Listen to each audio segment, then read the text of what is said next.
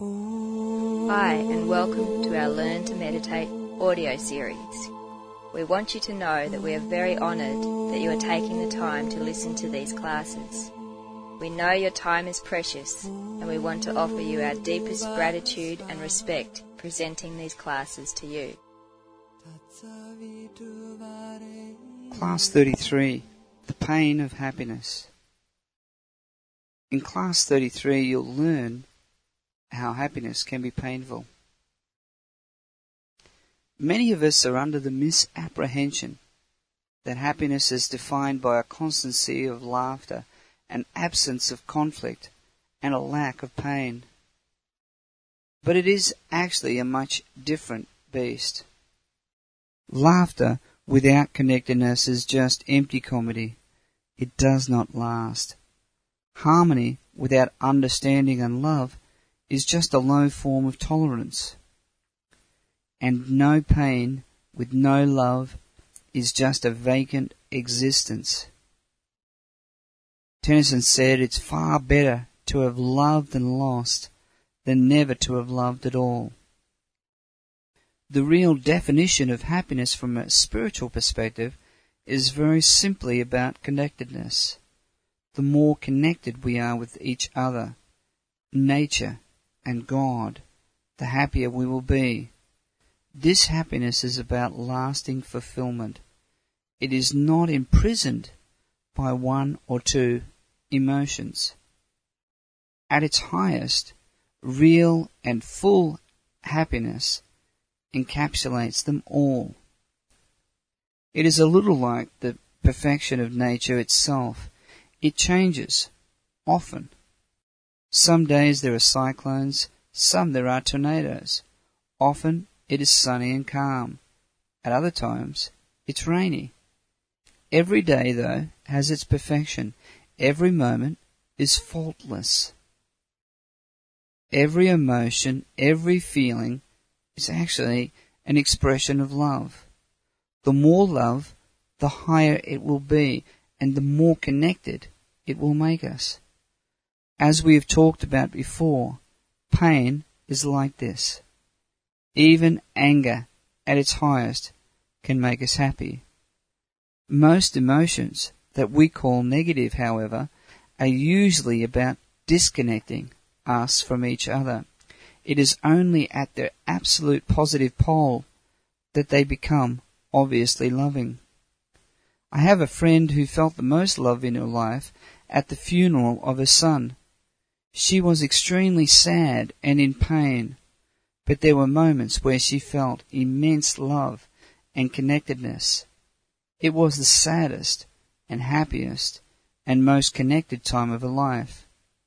Many women speak of childbirth as the most significant moment of their lives, a time of the greatest pain, but also perhaps the most love, the most connectedness, the most happiness.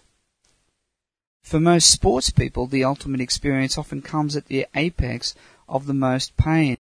The runner, the gymnast, the ballet dancer tell of pushing through pain to effortlessness and blissfulness. If you've ever done a fun run, you'll know the pain. Many artists feel they have to have pain for them to be creative. That their best works often comes at the time of most pain.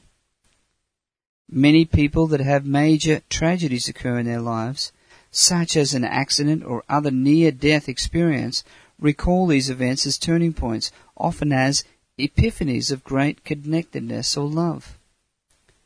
Others have got very angry about an inequality or injustice, and that anger has fueled a flow of love and connectedness that became immediately immensely powerful. This oneness is born in anger, but immediately is transformed via determination into the flow of love that creates enormous happiness. Some people argue that Christ was not happy being crucified, but in that great pain, I would contend, came his moments of highest connectedness and greatest happiness. To be really happy does not mean there are not events that from an outsider's point of view look painful. The happy person sees all of them as expressions of love, and is therefore happy. The point is that to be truly happy, we need to fill every moment, every emotion with the highest love, the highest connectedness. This is actually the nature of God, if you think about it. Being omnipotent means you are involved in everything, every experience. The difference is God is always connected and knows it, and is therefore ultimately blissful, but also full of pain. Our paths are all completed in that blissful connectedness. No matter which journey we take to get there, in the end, it is the one thing that is sure. In the beginning, the middle, and the end, we are one. The highest happiness is simply being in the highest flow of love. A hologram is made up of trillions of small images of the one that it projects. A TV image is composed of hundreds and millions of little coloured dots.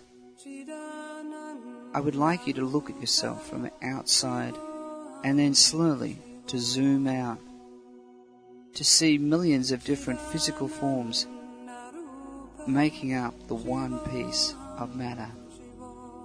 As you zoom out, you see our little planet, and then billions and trillions of planets and stars, and zooming out more and more, you see that you are beginning to see an image of one human body. This human body is this entire universe. Believe it or not, funnily enough, this human body looks exactly like you. It seems so perfect to you, so beautiful, with so much potential, but when you look closer, you realize that this human body, this universe, is racked with illnesses and cancers. It is not at all healthy. You can see the causes of the illnesses, and as you zoom in now, you find yourself locating the causes, the black spots in our universe which are cancerous. You keep zooming in and you find yourself back on Earth, looking around at all the people that make the Earth up. You see that war between countries is like a cancer upon the universal human body. You see that even fighting between people, or sometimes within even one person, is creating the illnesses in the universe. You can see how physical diseases within one person is creating problems in the universe. You see that everything is connected.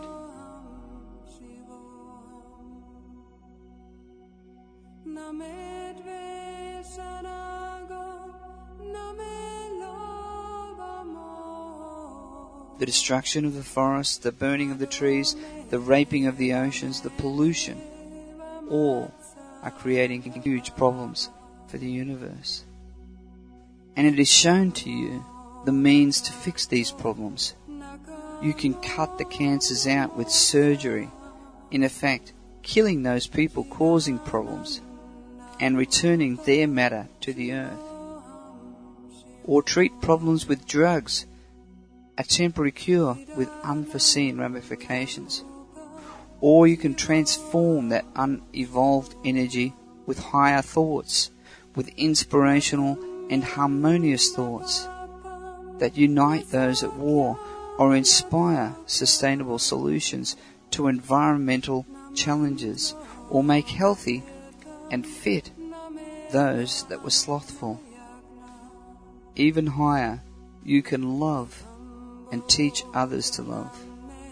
You can see so clearly that there is nothing that heals, nothing that helps our universe more powerfully than love, and that it transforms every sickness, every challenge, the most effectively. So you choose love. So you choose love.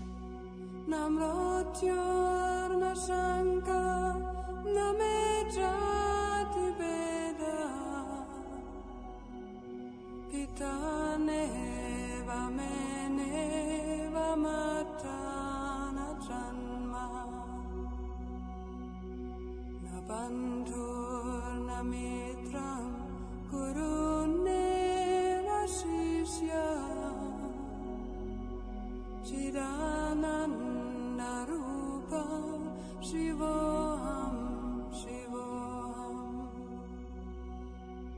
Chidananda Rupa Shivoham Shivoham Aham Nirvikalpo Nirakara Rupo Vibhurvyapya Sarvatra Sarvendriyani Sadame Samadva Namuktir Nabanda Chidananda Rupa Shivoham Shivoham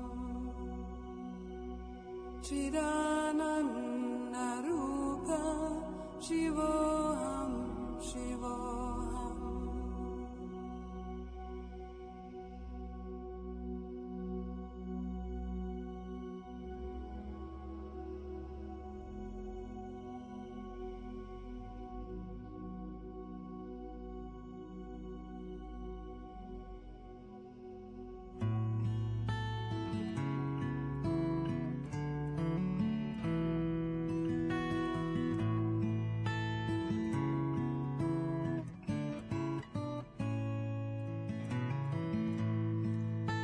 I can hear his heartbeat for 1,000 miles, and the heavens open every time he smiles. And when I come to him, that's where I belong. Yet I'm running to him like a river song. He gives me love, love, love, love, crazy love. He gives me love, love, love, love, crazy love. He's got a fine sense of humor when I'm feeling low down. And when I come to him, when the sun goes down, take away my trouble, take away my grief, take away my heartache, I go right to sleep. You give me love, love, love, love, crazy love. You give me love, love, love, love, crazy love. Yes, I need him in the daytime. Yes, I need him in the night. Yes, I want to throw my arms around him, kiss him, hug him tight.